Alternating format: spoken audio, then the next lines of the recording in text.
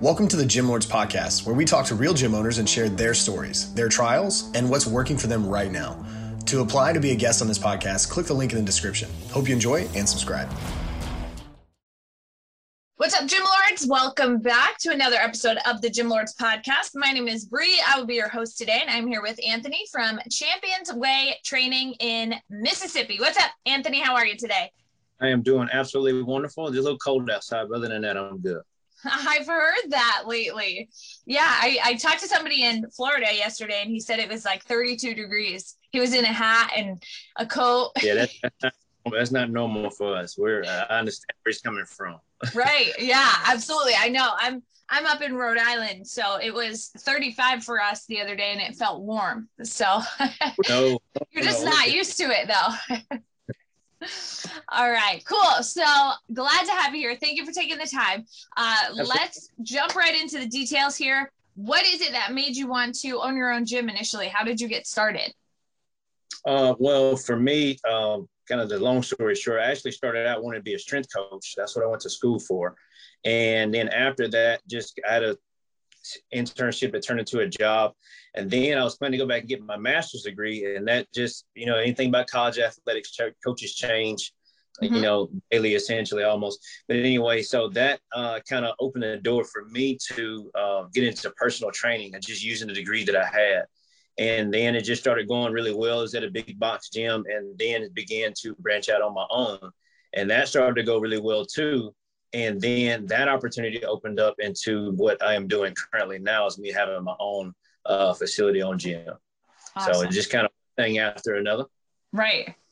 Cool. So now within the facility currently, how are you structuring things as far as your business model goes? Are we doing group classes, semi-privates, one-on-ones? What does that look like? So it started out definitely large group training with where I was located, because we had a ton of space, like a lot of space. And then when I moved closer to home to a much smaller facility, which is now just 1,500 square feet. So really now just doing small group training, because it's just simply, that's not enough room for 15, 16 plus people. So right. Now it's like averaging now between 7 and 10, somewhere in there. Got it. Okay.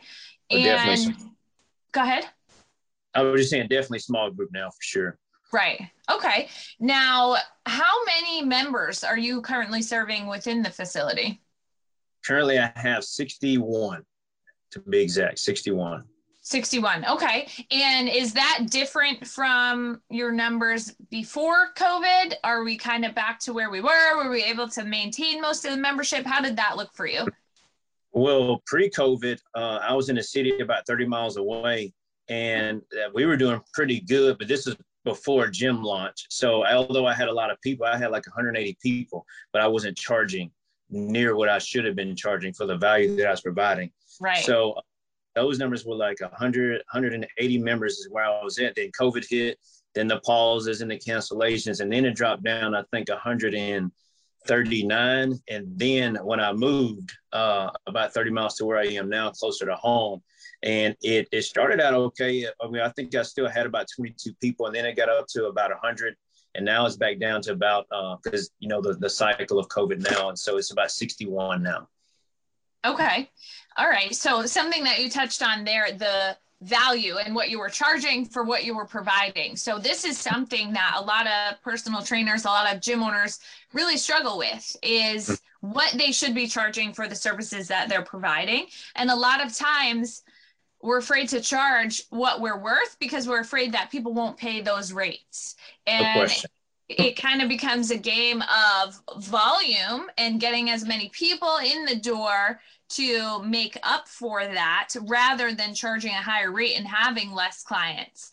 Mm-hmm. But when we charge those higher rates and we have less clients, we're actually able to provide them a higher level of service than we are to, say we have 200 clients at a lower rate, or we have 75 clients at a higher rate. The level of service that you're able to provide those 75 clients is so much higher than you would be able to provide 200 people with. So talk about that a little bit. How did that kind of transition go for you and work for you? Were you one of those people that was really afraid to make that change initially, and kind of how has it played out for you?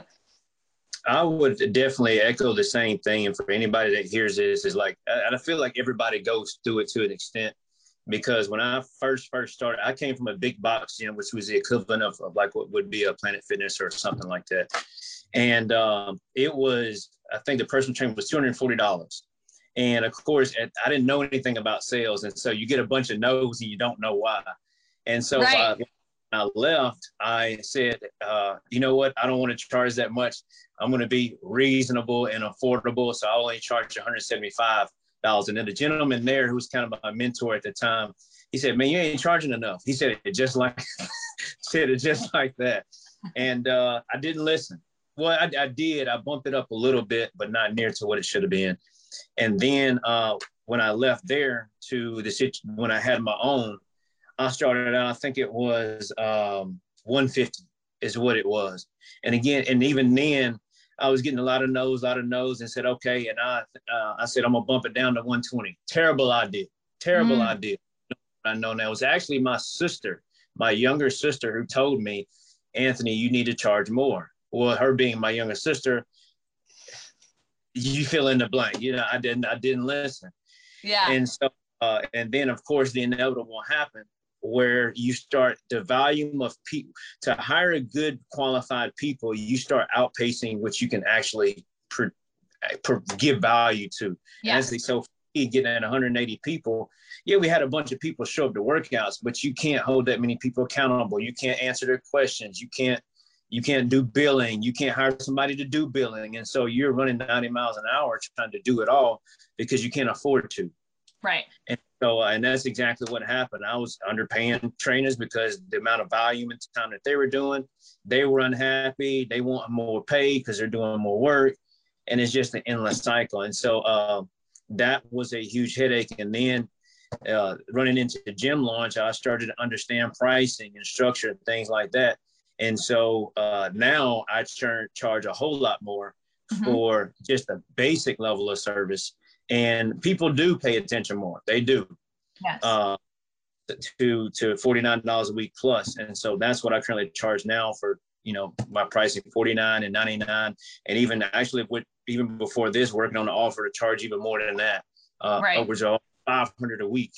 And because I understand I can give exceptional value to that person without me trying to bend over backwards and trying to.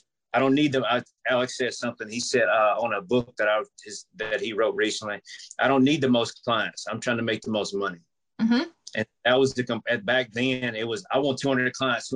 I was fixed on that. But a change of mindset is, if I actually had all the clients that I actually wanted, what would be my mindset then?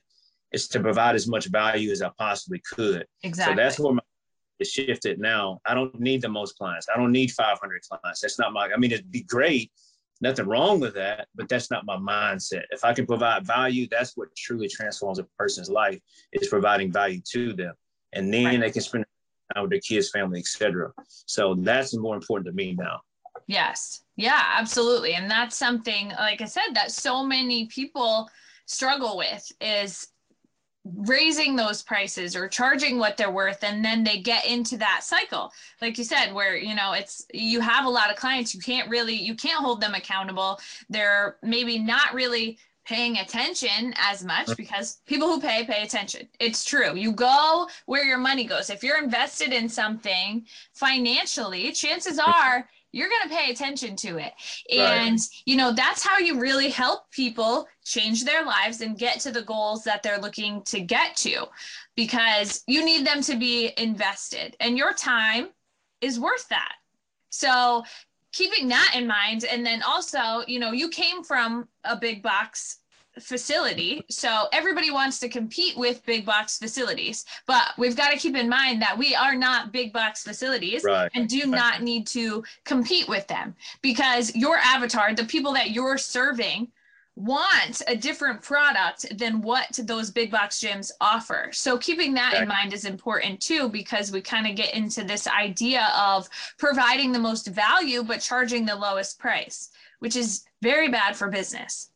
No question. And I would even add to that, the thing that at least for me, and I would imagine that many others, is as the face of a business, which I'm sure many people in a boutique or something like that are, you want to be well liked. You want to be looked at in a positive manner. Nobody wants a negative review on social media or Google reviews. And I can understand that. And that's kind of what my mindset was when I did not, because it was a small town where I was.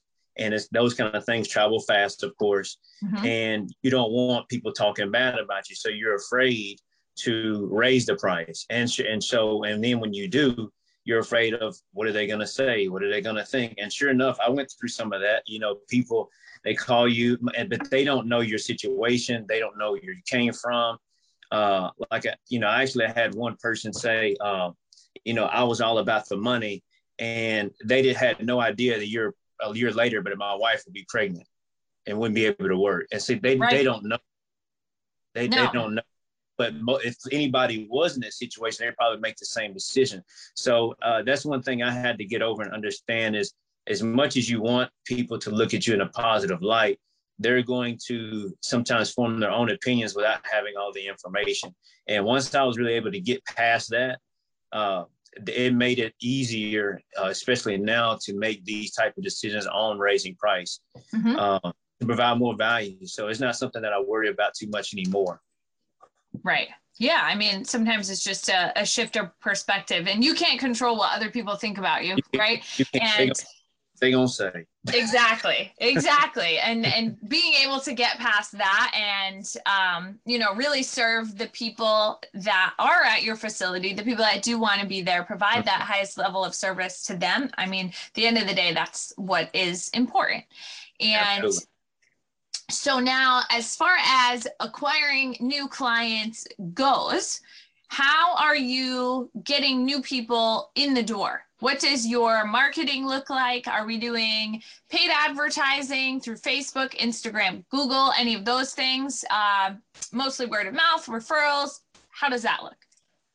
That's for me currently. That's literally what I'm working on now, because when I kind of first started with Gym, I had zero sales process. Mm-hmm. So I tried to build my skill up with that, of course. And then once I got better at that, now my attention has shifted to the actual acquiring of the clients. And so Gym Launch, of course, they ran some of my ads for me, did really well with that. As far as the volume, and again, I had not I'll just be honest, and not practice my sales skill enough to where they need to be to close the percentage that I should. So I just own that. I admit that.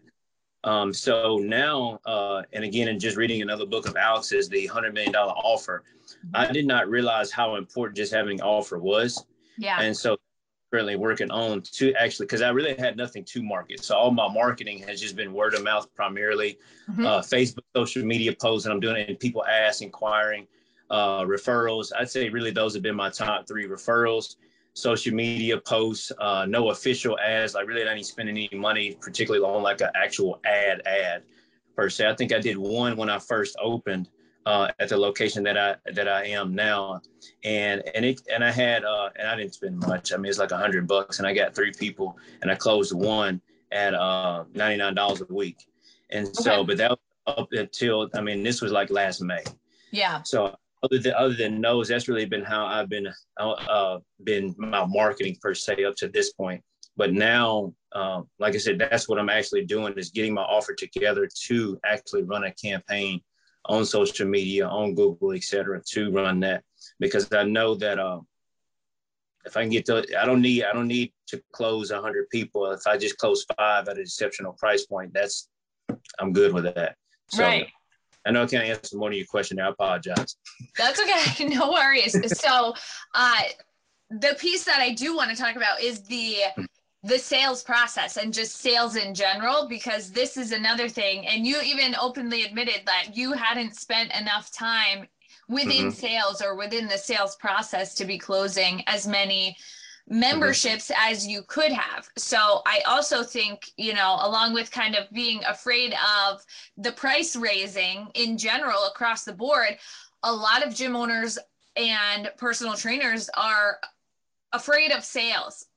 They don't like the word itself, sales. Like they don't want to sound salesy. They don't want to come across salesy. So they don't really focus any attention on learning sales and what that looks like in the process. And a lot of times get into a situation where they don't have enough memberships or they don't have enough clients, and it becomes really hard to acquire them just because they don't have any sales experience. At the end of the day, it is a business. So you do need to make sales in order to keep your doors open. So how did that work for you? How did you go about learning sales? And was that something initially that you were a little bit uncomfortable with? Well, to answer that question is, I wouldn't say uncomfortable with it. I just genuinely didn't know. Yeah. And so okay. It was just based off of what I had learned at Big Box and with the other gym that I was at when I first started out too as well. So that was really just all that I knew. And so to have a process with gym launch, that made things a whole lot better. But then what I realized is because I had bumped the price, I had to have the confidence to actually believe in the price that I was changing, because it was higher than previously. Right. And so, but then so the process for me came from just volume and just doing it over and over and over and over again. There was some time that I spent in different mornings. I won't say I did it every single day. I'm not going to sit there and lie, but I did do it at different times. I'd say at least once or twice a week, sometimes 3 times or more. But just running through my script, learning how to talk to people and really listen. And then as of late now, I'd say really where it's just clicked. And I think Alex said this, is where you can almost, I guess for me, and I don't know if people can relate to this or not, I learned to stop yes, have a script, have a structure, but it's almost like, for me, it's like you're really talking to a person's soul, not just their face. Yes. The soul is where their emotions are. Yes. And so their feelings are. And those are the things that they're embarrassed about. I can't put on my clothes like I want to. I'm struggling with this. I have bad memories about. And so learning to that, I believe that's come one as a result of volume and just listening to other people that do it well. I say those are the top 2 things that my process has been up to this point. And now, regardless of what the price is, I feel pretty confident of truly doing it. And then my closing percentage has gone up as a result of that too, is now, and I know most of them are referrals too as well. So I know that there's a higher trust factor, but still closing at 50, 60, sometimes 70% at different months of the people that come out. Again, that's not a high volume, but at the same time, with the opportunities that I do have, I close them. So that's something that has definitely tremendously helped, just knowing, being confident in my sales process and just being able to truly listen to what their problems are. Right. Yeah, that's something that's so much. Yeah, so important to keep in mind is I used to always tell the staff, just have a conversation with the person. That's all you're doing. Yes. And that's how, like you said, you touched on the emotion piece. People buy with their emotions. Usually there's some type of emotional trigger that makes them want to make a change. And if you're able to really dive in, really have a conversation with them, really identify that problem that they're looking to solve, you have the solution, right? So they come to you as the authority looking for you to solve their problem. So your job is to identify that problem, bring it to the surface, and make them want to make that change. And again, you have the solution. And that's something that's really important to keep in mind as well within the sales process, is that people come in the door for a reason. They are looking for you to solve their problem. Basically, when you're having a conversation with them initially, it's almost like they're just kind of vetting you to see if you can solve their problem. So if you're able to just have a conversation with them, get down to what the real reason is that they walked into the door, and then be able to provide that solution, it's simple. And as far as sales goes, keeping in mind that you're providing a service, and people have to pay for that. That's the way that it works. So don't be afraid of that. Don't be afraid of the actual sale itself. Think more about solving the problem that they have, and remember that they came to you for a reason. I 100% agree. And that's I guess, and that for me started with just a mindset shift. Yes. being able to is like I knew I wanted to help people, which I genuinely believe everybody that has a facility does. They want to help people in some way, shape, form, or fashion. My brother-in-law said this. He's a car salesman. I want to help you, but I don't want to help you for free either. You know. Yeah. So and that's true because you still have a family to feed. I still have I got on the way now, and that changes when you're like, I don't know anybody that has children. This is my first one. I mean, just something clicks when kids come to the picture because it's bigger than you now. Yes. It's big husband or your wife or your. I mean, it's and so that it drives you in a different type of way, and so you can't be afraid of understanding that one day I'm going to have to provide shelter, food, water, housing for someone else besides myself. And if nothing else, that should give me some type of confidence or boost in being able to have this conversation with another person who I can also provide value to their lives as well. Exactly. So it's just an exchange. It's all it is. Given, it shall be given. So yes. Yes, absolutely. I love that. And sales itself, you said it's an exchange. It is in more ways than one. Sales are a transference of belief. So if you really believe in the product that you're selling, it's simple. Again, it comes back to solving their problem. And if you're very convicted in your program and what you offer, it's so easy at the end of the day. And I'll say one more thing. That's one thing I did struggle with too, which has kind of helped me in being able to truly understand my offer. That I'll tell is when you're able to know what your actual service is, the value that you provide, it makes it a whole lot easier to be confident in it. Like I have 5 things listed here in front of me that truly now knowing what I'm selling, I know exactly how to listen more now in a conversation. Say, hey, you don't know how to find time to work out. Cool. How about this? I'll actually plan your week for you, so you don't even have to think about it. Right. That's valuable to a person that says, and it makes more sense now. Yeah. So it's all about that's too as well, and having that sales process. Do you actually know what your value or product is or service is? Right. Yeah, absolutely. Getting very specific as far as defining your program and making sure that you are 100% behind it, comfortable with it, what it is that you're offering, making sure you're providing that highest level of service. And then if your conviction is super high, the sale is super easy. So Now, obviously, this time of year is big for goals and planning for the year to come. So what do your goals for 2022 look like within the business? Where are you focusing most of your attention for this year? Oh, I say my big goal is to hit that $1 million a year. That's my large goal. Shrinking that down, of course, I average out to about $84,000 a month. And so my big number one of getting there is to have a solid offer. So I'd say that's my first thing is, and that's what I've been working on for what's today, the 20. So for the first several weeks of this year is just getting my offer down, and then using the client acquisition process. You charge how I take part of it, and then you use that to advertise, et cetera, et cetera.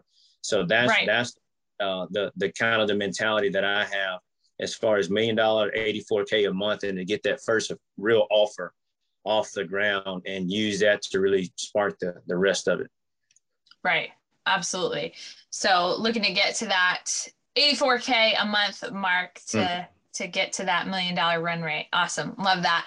So now one thing that I always love to ask every gym owner that I speak with is if you could provide a piece of advice, and we have here kind of along the way, many pieces of advice, but to somebody who is considering opening their own facility, what is kind of the number one thing for you that really sticks out?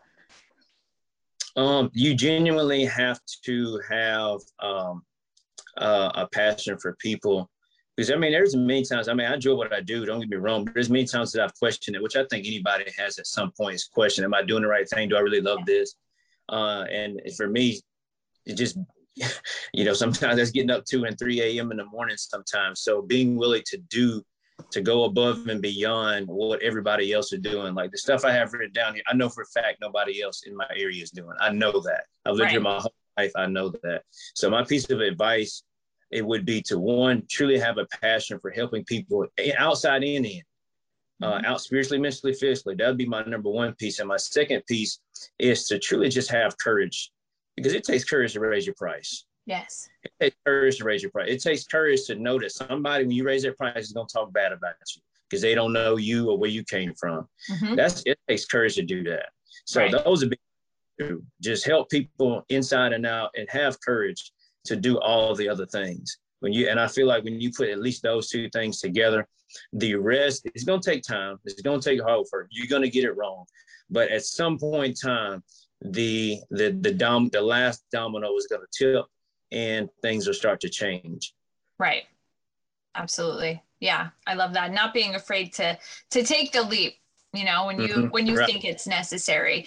Yeah, absolutely. That can be a game changer within the business. And that's why a lot of people are kind of held back a lot of the time and never take that step because they're afraid.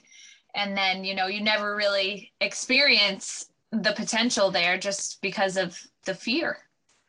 So awesome. All right, perfect. So as we start to wrap up here, where can the listeners find you on social media? On social media, my business page, just Champions Way Training, on social media, on Instagram and Facebook, just Champions Way Training. And then my personal is just I am Anthony Payton on Instagram. Real simple. Payton. So. Perfect. Super straightforward. Love that. Yeah. All right. Awesome. So Anthony from Champions Way Training in Mississippi, thank you so much for taking the time to join us today. It's been great having you on the show.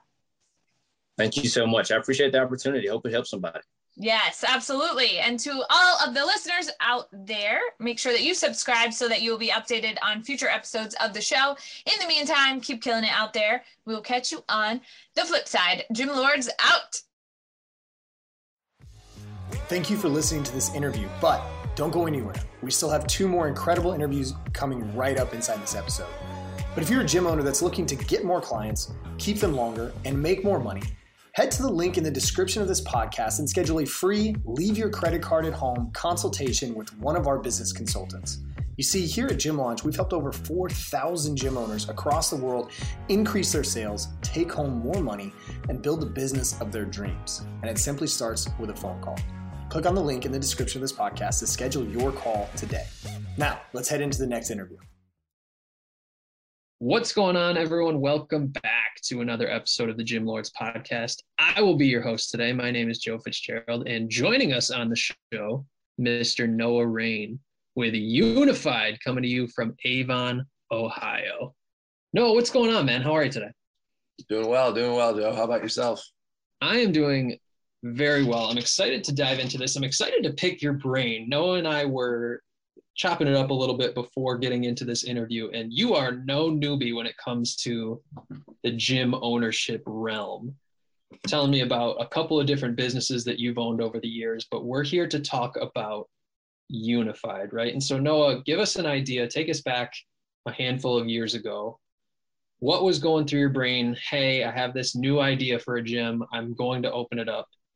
Take us to that moment and walk us through kind of your thought process with how this gym came to be.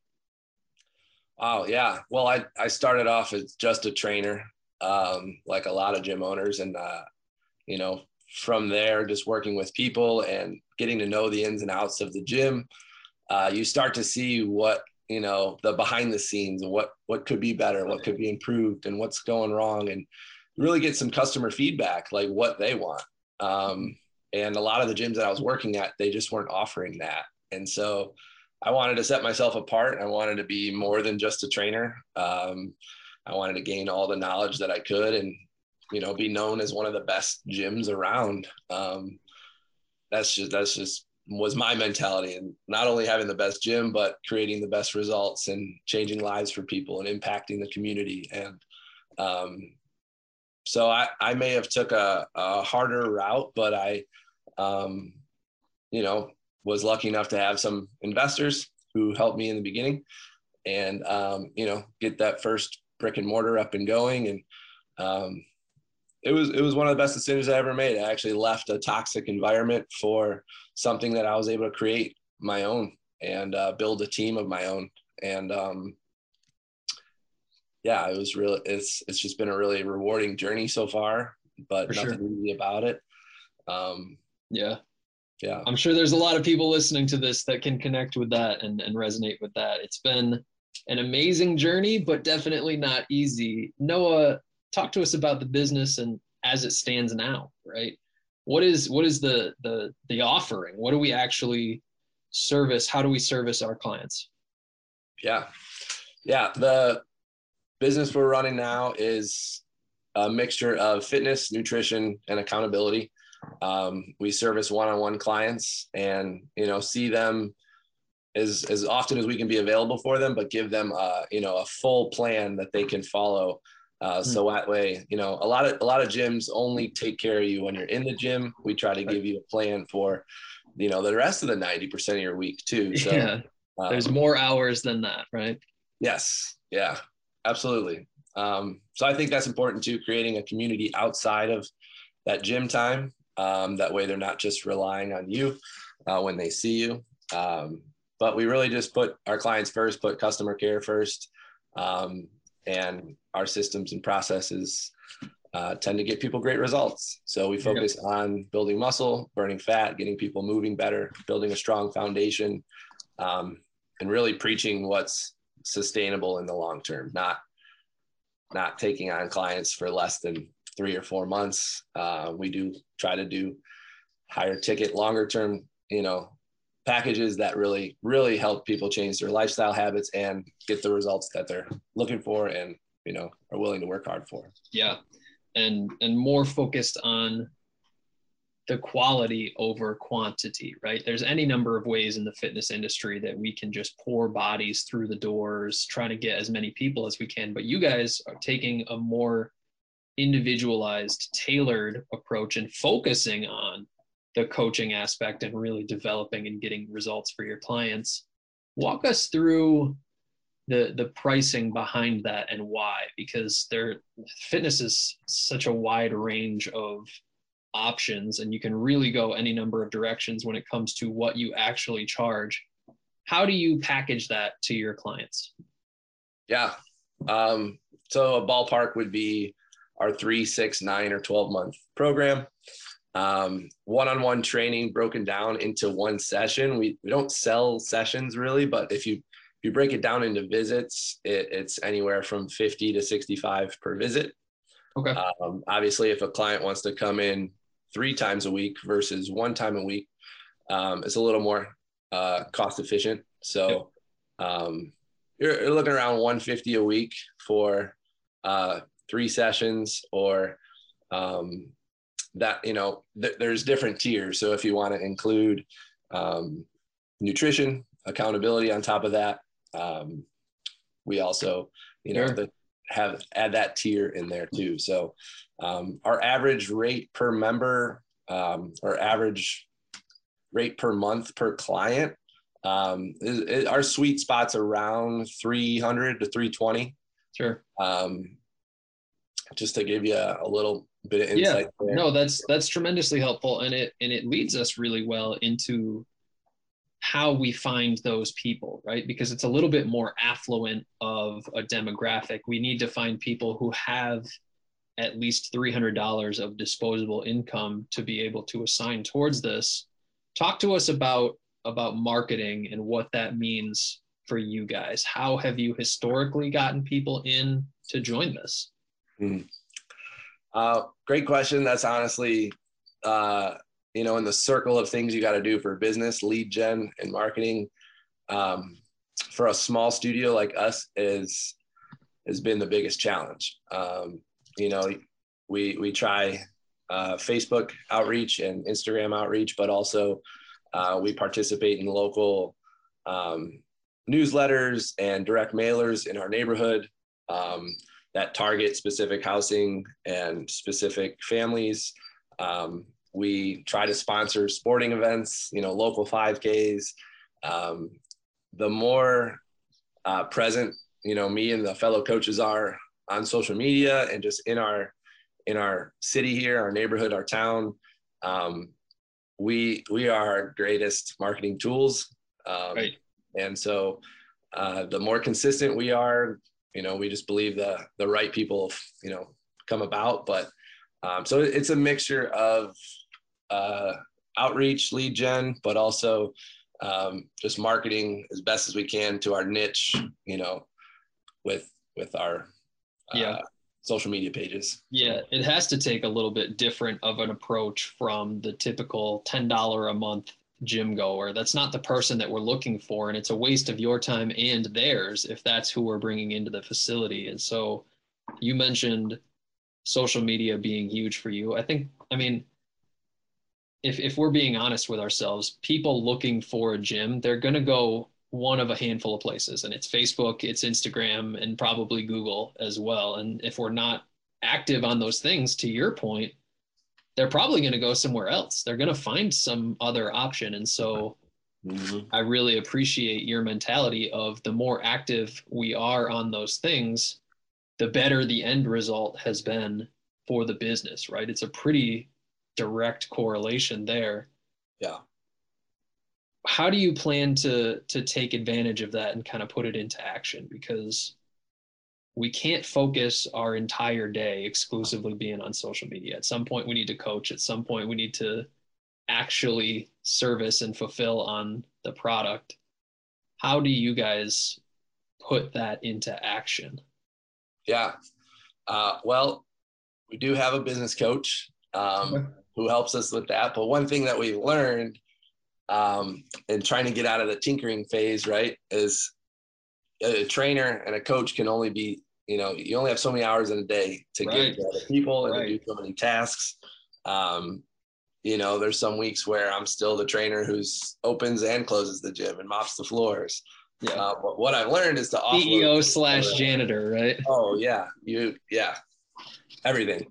You got to do what you got to do. But what we're learning and what we're trying to do is hire, a greater team to offload some of that work. So hiring a social media outreach coordinator, hiring, somebody who can handle more, closing calls, or, that allows us to have more time to focus on implementing our marketing plan, or, client delivery, client programming.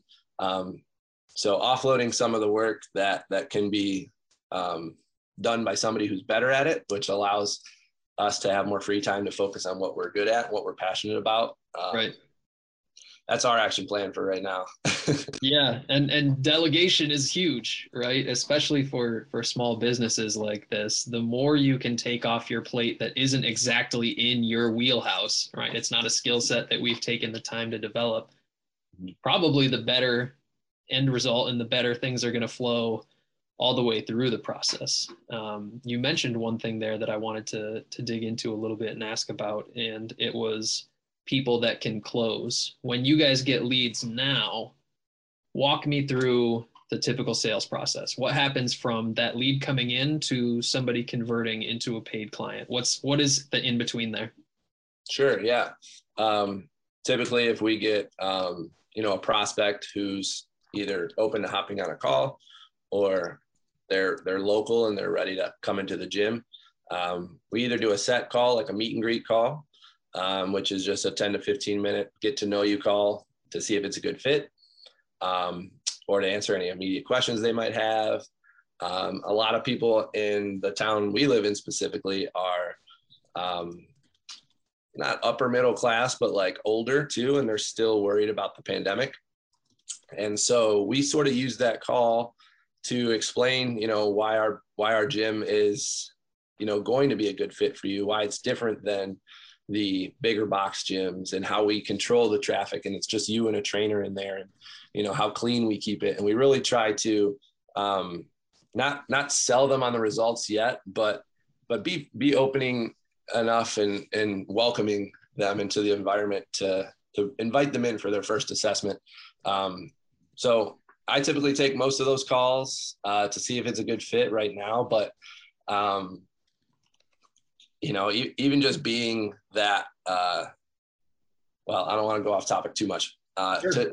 To reiterate though, but that's pretty much our process there is, we have a set list of questions. I don't like to call it a script, but we have a set list of questions that help us filter whether that client's going to be a good fit or whether they're willing to invest in their health and fitness goals or not. Yeah. Things like that. Yeah. And to your point, this is more diagnostic than pushy, right? I need to figure out what this person sitting across from me is actually looking to do before I figure out what the solution is, right? And fitness itself has gotten this really bad rap of trying to push the most expensive option on people, trying to just used car salesy their way through the process. It sounds like you guys are almost taking the opposite approach of that and figuring out how can we best serve this person. Is that about right?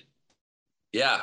Just offering above and beyond, good service that, gets people from A to B a little bit more efficiently than they would on their own. And that helps us filter out the process for sure.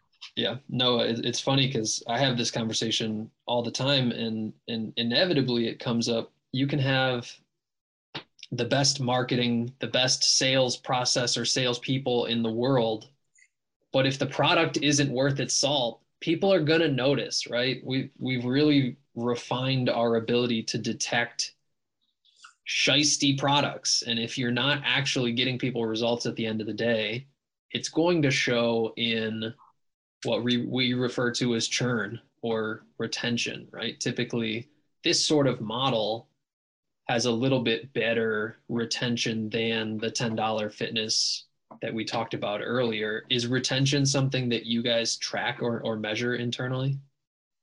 Yeah, we do have about an 85 to 90% retention rate. Sure. For sure. It's just easier not easier. You have to take way less steps to retain a client than it takes to get a new client. Oh yeah. Our current clients are a far better source for new revenue than trying to get new people through the door. But if we're to take a step back with those kind of things in mind, right? If we're to look at our business as a funnel, right? Lead generation is way up at the top, our sales process and how many people we convert in the middle, and then down at the bottom is our retention. Where do you think that you guys have the biggest opportunity here? I mean, lead gen is definitely it's not unlimited, but it's something that's always ongoing and never stops. So I think that I'll always have the biggest opportunity, but we do have a pretty good referral program too that we try to implement. Okay.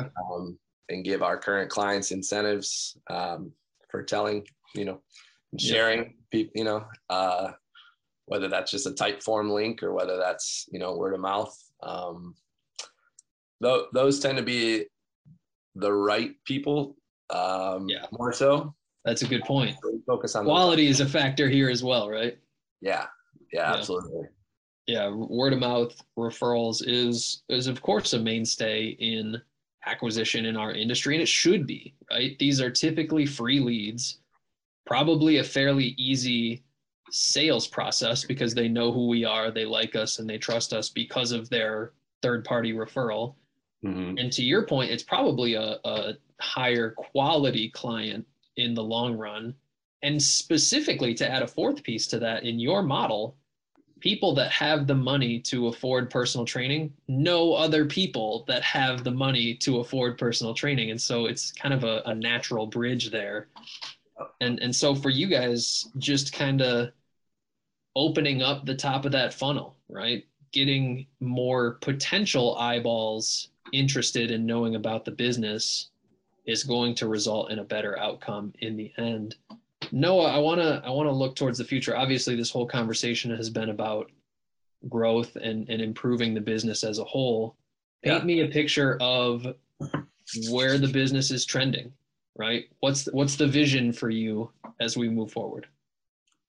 The vision is just heading towards growth, more revenue. We want to be consistently having, 30, 40K months. We want to fill up all of our, current coaches rosters and, hire more assistant coaches. Sure. So we have, I always keep a big whiteboard nearby to, in your Google Sheets. And, we have our set goals for every month, how many clients, our new goals are and how many we look to retain and what our show up rates are. And,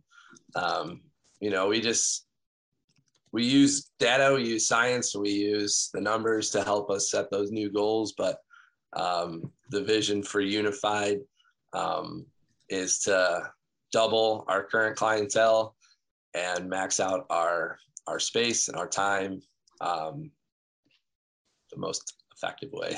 Yeah. No, I mean, here we are 2 years in, but it's been a wonky 18 months in terms of the fitness industry and how we've been able to operate. And so you're aware we're not done. We have plenty of potential left, and it's going to be exciting to see the next iteration of what this business is for you guys as that growth starts to take fruition. Before we get out of here and before we wrap up, Noah, where can people find out a little bit more about Unified? Is there a website? Is there social media? Yeah. So we are based out of Ohio. So you can find us Unified Fitness CLE. That's for Cleveland. So unifiedfitnesscle.com. We're on Instagram. We're on Facebook. My IG is I am Coach Noah. And yeah, that's where we're at. That's what we're about. Love it. Healthy habits, healthy lifestyle,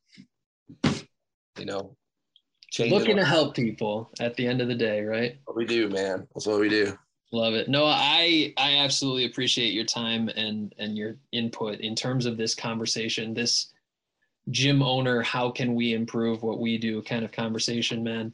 I can't wait to see what the future holds, and I wish you nothing but the best. All right? Hey, thanks, man. I appreciate that. It means a lot. Absolutely. And so to everyone who tuned in, we appreciate you as well. Don't forget, if you want to be notified about future episodes, hit like and subscribe. If you're interested in joining us to talk about your business model within the fitness industry, click the link in the description, fill it out. Our team will be in touch with you soon. And as always, until next time, Gym Lords out. Thank you for listening to the podcast so far. Don't go anywhere. We still have another episode coming right after this word from one of our sponsors. The Gym Lords podcast is sponsored by Prestige Labs. Prestige Labs is the first and only nutritional supplements company built by gym owners for gym owners. Prestige Labs solves the problem that all gyms have experienced: the broken inventory model, low commissions, and even lower quality products. Prestige Labs provides 100% drop shipping, zero inventory, PhD formulated high quality supplements for you and your clients. The goal is simple: cover 100% of your rent while never sacrificing your integrity. To learn more or to become an affiliate of Prestige Labs for free, apply at affiliate.prestigelabs.com. That's affiliate.prestigelabs.com. Double your client results, double your income. You can head to affiliate.prestigelabs.com to become an affiliate for free. Now stick around for the rest of this episode. Use coupon code GYMLORDS on prestigelabs.com for 20% off all future supplement orders. Welcome to the Gym Lords podcast, where we talk to fitness pros, business owners who are in the trenches, doing work, changing lives in their area. I'm your host, Dominic. Today, I'm here with my guest, Sheena Temple, owner of High Desert Fitness and 760 Fitness in Ridgecrest, California. Sheena, how are you doing today? I'm awesome. Thank you for having me. I'm excited. You are awesome. You're right. I already got that impression of you too. So I'm excited. Let's jump right into this. Give us the general scoop. You had two businesses there in the same town of Ridgecrest, two different models, both changing lives. Let me know what they're all about. Yes, exactly. So High Desert Fitness, I started back in 2010, just a small little spot. I had a passion for helping people. Never thought it was going to grow the way that it did. I was just excited and I kind of just ran with it. Every opportunity I just said yes to, and I kind of burnt myself out for a little bit and I had to rein myself back in, and it's just been a process over the 11 years. But the personal training and the small group and the family atmosphere is what we focus on at High Desert, and I really loved that. And then the opportunity came last year to open a large gym facility, and that was new to me. I said yes to that that challenge, and it's been pretty awesome running our mission is offering a large scale open gym facility with a heart for people. And so that's what we're doing with that. Yeah.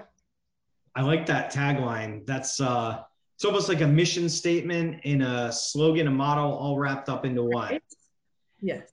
So 10 years of running your personal training studio, couple of iterations, that space is on the larger side for that type of studio. If we go by national average, right? About 3,500 square feet. Mm-hmm. It's actually former Anytime Fitness. Oh, that's where we are. Yeah. Well, what the heck? You're an opportunist, right? You know these. Apparently so. I just thought about that when I said that out loud. So in that facility, how many clients are you servicing? How many trainers do you have there, roughly? Right. We have about 150 clients, and that's based on between the small group memberships who come just for our small group classes. Mm-hmm. We do yoga, boot camp, weightlifting, and then the rest are one-on-one personal training clients that we focus on. Okay. And how many staff do you have there? Oh, sorry. You did ask me that. Okay. We have, is it 9 now? I believe we have 9 instructors and personal trainers. So most of them are full-time. Okay. So basically over the last 10 years, you've built up a considerable size business. When we go by averages, it's, you're not a struggling 10-year in 30 client, 2 trainer, business who's just trying to get by. Like on the surface, to the extent that we can go here, looks like a comfortable, successful facility. You're pretty set up there. Right. And then, right in almost literally in your backyard, you've had this other big box gym that was a good complement, right? It was one of those things where you realize that you have 2 different types of fitness. There's plenty of room for both of us. You're doing your thing, they're doing theirs. They close. And then, through a series of events, it comes across your desk that there's an opportunity for a partnership to open another gym, because you had already said it, right? There's room in this town for 2 different types of gyms. Both can be successful enough. I don't know why the other one closed. There's, we don't want to get into that too much, but so you said, yeah, I do think there's a need for this in town. I do think there's an opportunity to be successful, but you turned down a partnership in lieu of something that looked more like a pre-sale or basically a leg up from somebody you had a relationship with. So correct. What kind of went into your decision-making process? And you don't have to name who that was or anything like that, but really more just about, there's a lot of pros to partnership, investment, risk, things like that, but it pulls away some of the decision-making process. So how did you know that you were comfortable enough to go into it without a partner, that you could make it work on your own? What was kind of your headspace there and your thought process for not taking that opportunity? So this potential partner had also a board of directors, and they needed to know everything. I had to be absolutely prepared when speaking with them as far as the numbers, the business plan, the projections. And after speaking to other people in the industry and learning what I could expect, because I really had no idea the numbers that could be pulled in the commercial gym setting. So after I learned that, also being confident in the relationship that we built with the community in our town and all of our clients, it's a small, tight-knit community. That's when I said, we would have to do really terribly to fail this. It just seemed like a no-brainer after looking at all the numbers and pulling in our resources, our relationships, and the information that I have learned throughout the 10 years. I just was sort of baking on that. And it was a risk, but I felt like it was a very calculated risk to do it on our own. And ultimately, their vision and their thoughts did not align with mine. And I said I was not interested in doing this if I didn't feel comfortable with what we were going to be producing and comfortable that I wouldn't have the last say. So call me a control freak, but I'm just being honest. That's why I don't want a job. I don't want to answer to anybody. Yeah. So run that, that business motto that you have for 760 by me again. How do you describe it? A large facility. Our mission statement. Yes. A large scale gym facility with a heart for people.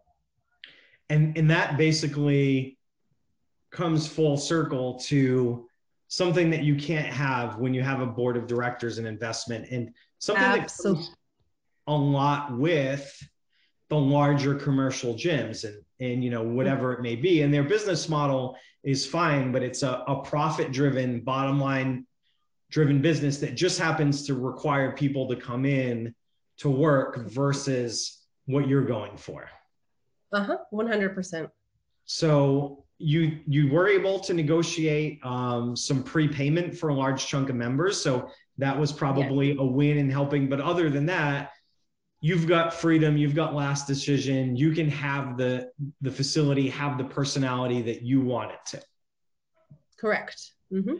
Perfect. So the first thing that I'd be interested in seeing, because we do see, entrepreneurs get entrepreneurial bugs and entrepreneurial ADD and all these other ideas. And I mean, it's natural to think sometimes like, hey, I've done this in a small scale personal training gym.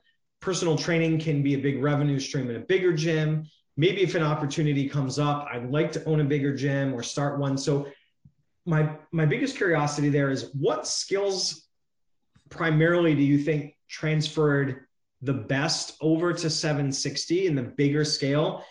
And what were the immediate things that you realized you needed to up your game with, or get some parallel knowledge in running that as a large scale facility? So what I've learned through my experience is you absolutely have to put people first if you want to have a healthy long-term business, especially in a smaller community. I've trusted in that, and I think that's why I have success in High Desert. So that was my main thing about the relationships in continuing to grow those. And the thing I had to step up my game on, man, such a huge level, because I had a hard time delegating to the level that I had to with 760. And I've really learned that I have to put most of my energy in finding the right people that I can trust, because I'm not into micromanaging. I don't like it when people micromanage me.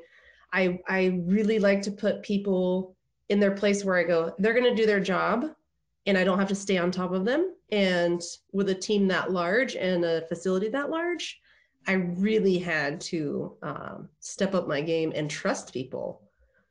That's what I would say is my biggest challenge, honestly.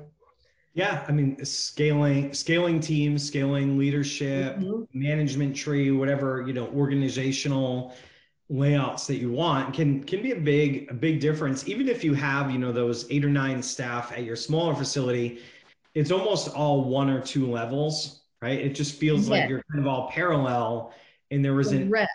Yeah, that chain of command and communicating who needs to speak to who on what, and being very intentional with all the job descriptions, the job duties, having meetings on a regular basis. Communication is a struggle and always can be improved with a larger space and a larger team.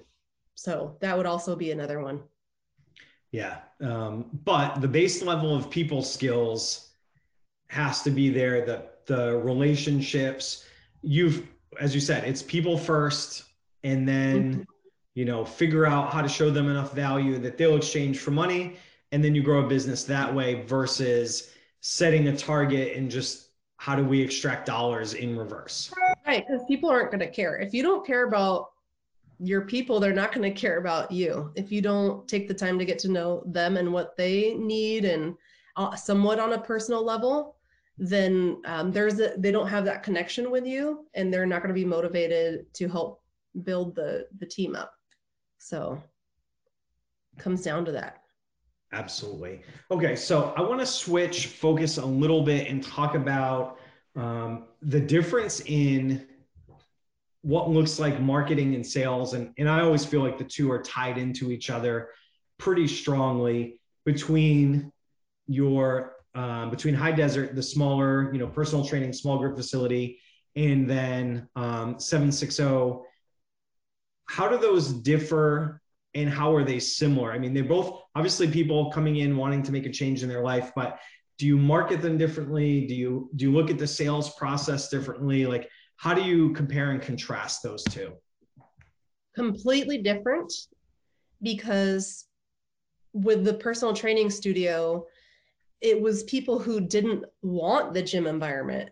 They didn't feel comfortable in there. They felt lost in there, intimidated, a lot of the normal things that people, feel when they first walk in, but that was not their environment. They had value on someone's time who is educated in getting them to where they want to be. And so we have a different clientele base, people who think of their health and fitness as an investment.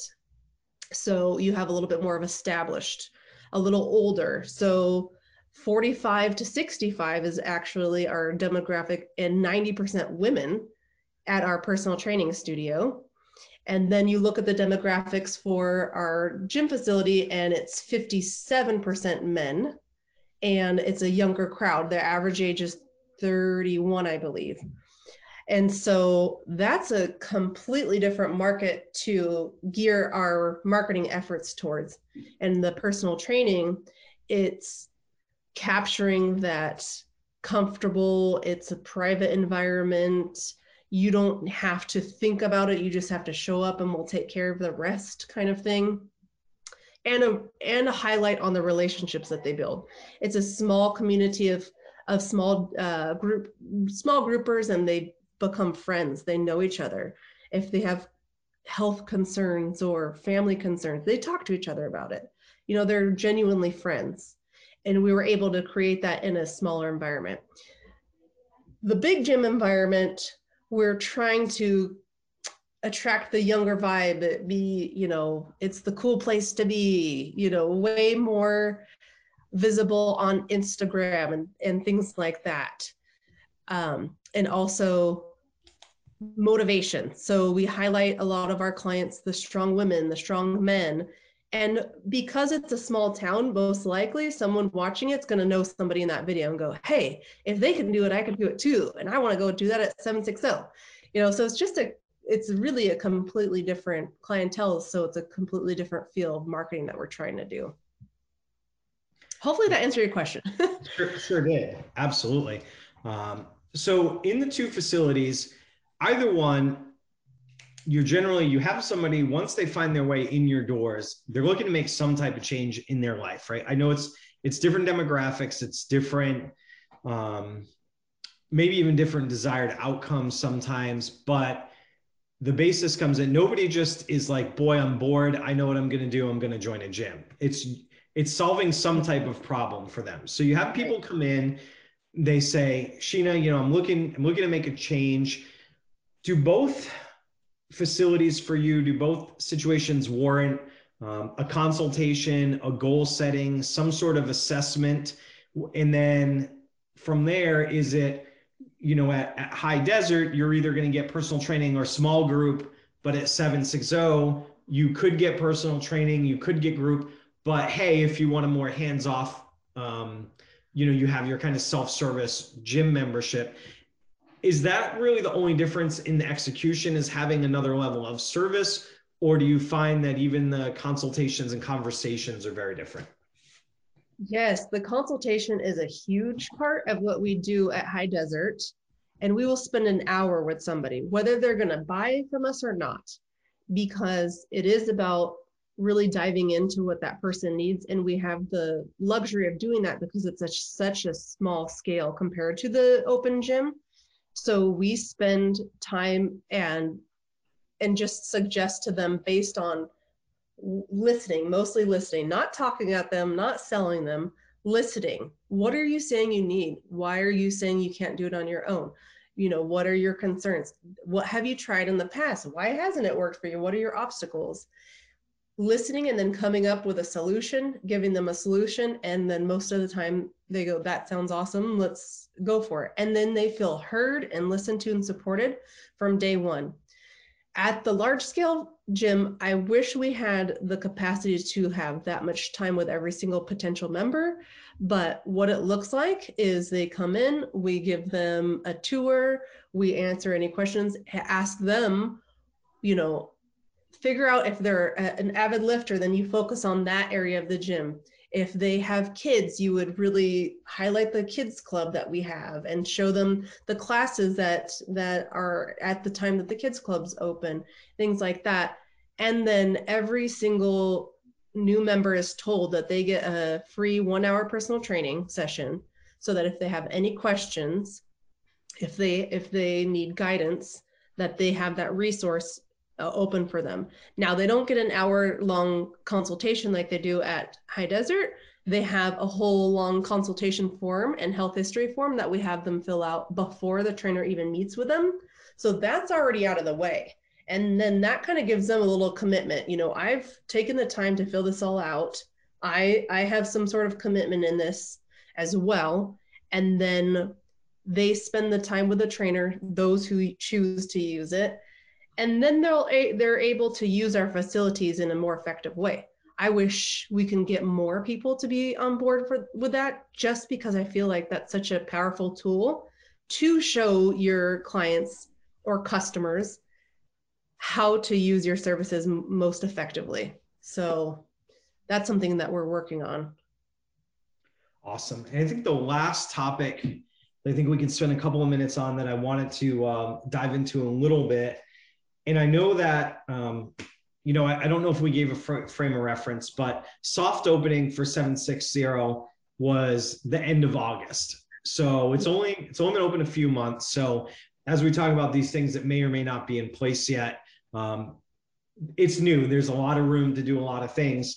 But we talked a little bit before the podcast where you have about 25% of your clientele at High Desert who are in your small group or personal training program that are also have taken on memberships on a sliding scale, some type of, you know, dual membership discount. The other thing that I thought there that stood out to me is, have you found, or do you think that there's room in there to turn that into a referral base or family plans? You know, I know you said you're mostly women at High Desert. So let's say mom comes to High Desert and she says, hey, you know, I'd really like, you know, my teenagers to be active, or my husband wants to do something, but he's not really into personal training. Like, are there organic conversations, or maybe even the beginning of any structures towards like, hey, you know, by the way, like, I think this program at 760 would be good. Like, what kind of synergies are there, or have you thought about putting in place? Yes, so that is something I'm working on cleaning up, because I often get those conversations when I'm here at High Desert. And I actually have kept a couple clients. I still have a couple clients here who are like, why are you still doing that? Well, I love it. But that, it gives people the opportunity to also have a time to bring their ideas to me, their questions and things like that. And yes, so they say, hey, you know, so-and-so, my spouse or whatever, they're interested in gym membership. How do we get started with that? So people know that we are tied together, but we are still very separate businesses, so that the finances are separate. So we can't, and we've thought about having 760 purchase HDF, High Desert Fitness, so that was a little bit more fluid, because I think sometimes people still have a hard time wrapping their mind around, wait, you're the owner here and you're on why do you have different systems? Why can't I pay for my son to have a gym membership here with you guys? I have the card on file kind of thing. So I'm trying to streamline that a little bit more, but so just using the opportunity to advertise each service would be good. And so far, we've only used High Desert Fitness to advertise 760, and we don't use 760 to advertise High Desert Fitness because we now have personal training services over there and group fitness over there. So it's getting a little complicated. And that was just based on what people wanted. Mm-hmm. Originally, I said, we're not going to have personal training at the big gym. Why would we? But people kept asking because, again, it's about the environment and the feel. Some people wanted personal training, but only in a big gym. And because we've been around so long at High Desert, we don't have the capacity to grow in the way that 760 has given us the opportunity to.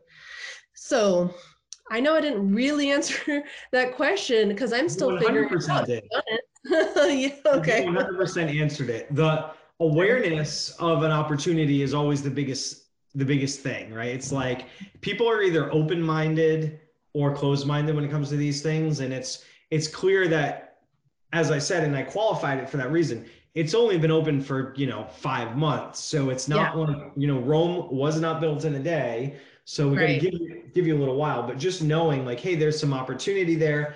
These conversations are happening. I do need to figure out a way to have a structure so that it can be like, here's a process, because the conversations that happen organically almost never lead to action by somebody. But once you have, you're like, oh yeah, we can do this, go to this part of our website. It's all there for you. It's laid out. Right. Exactly. I'll see your son next Thursday. Great. Whatever the case may be. At least having a process, or, go see, I don't know. I know you have a general manager in place, at 760. So like, hey, we totally do have a program. It's this, I'll shoot a text over to Bob, and Bob will know you're coming, and where we go. Yeah. And that actually happens quite often. I'll have someone say, oh, hey, I also wanted to sign up for 760. How do I do that? And I'll say, oh, well, Paris, that's our general manager. I'll let her know that you're headed that way, and she'll be expecting you. So, but a way to streamline that and just outside of just me doing it would be great. Yeah. There's only so much you to go around, right? You can't scale. Yeah, I have young kids. I still have a couple clients. I still teach classes for Parkinson's. I love it. But then trying to help manage 2 businesses and have time for myself and my family is an interesting thing to juggle. I'm sure, for certain. Well, Sheena, we are just about out of time here. Before we let you go, where can people find High Desert? Where can they find 760?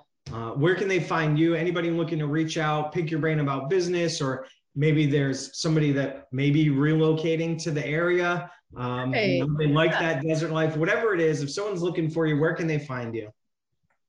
Yeah, awesome. So we are on Instagram, 760 Fitness, and we have a Facebook page as well. Our website is 760fitness.com. And all of our information is there. My direct email is support@760fitness.com. I would love to hear.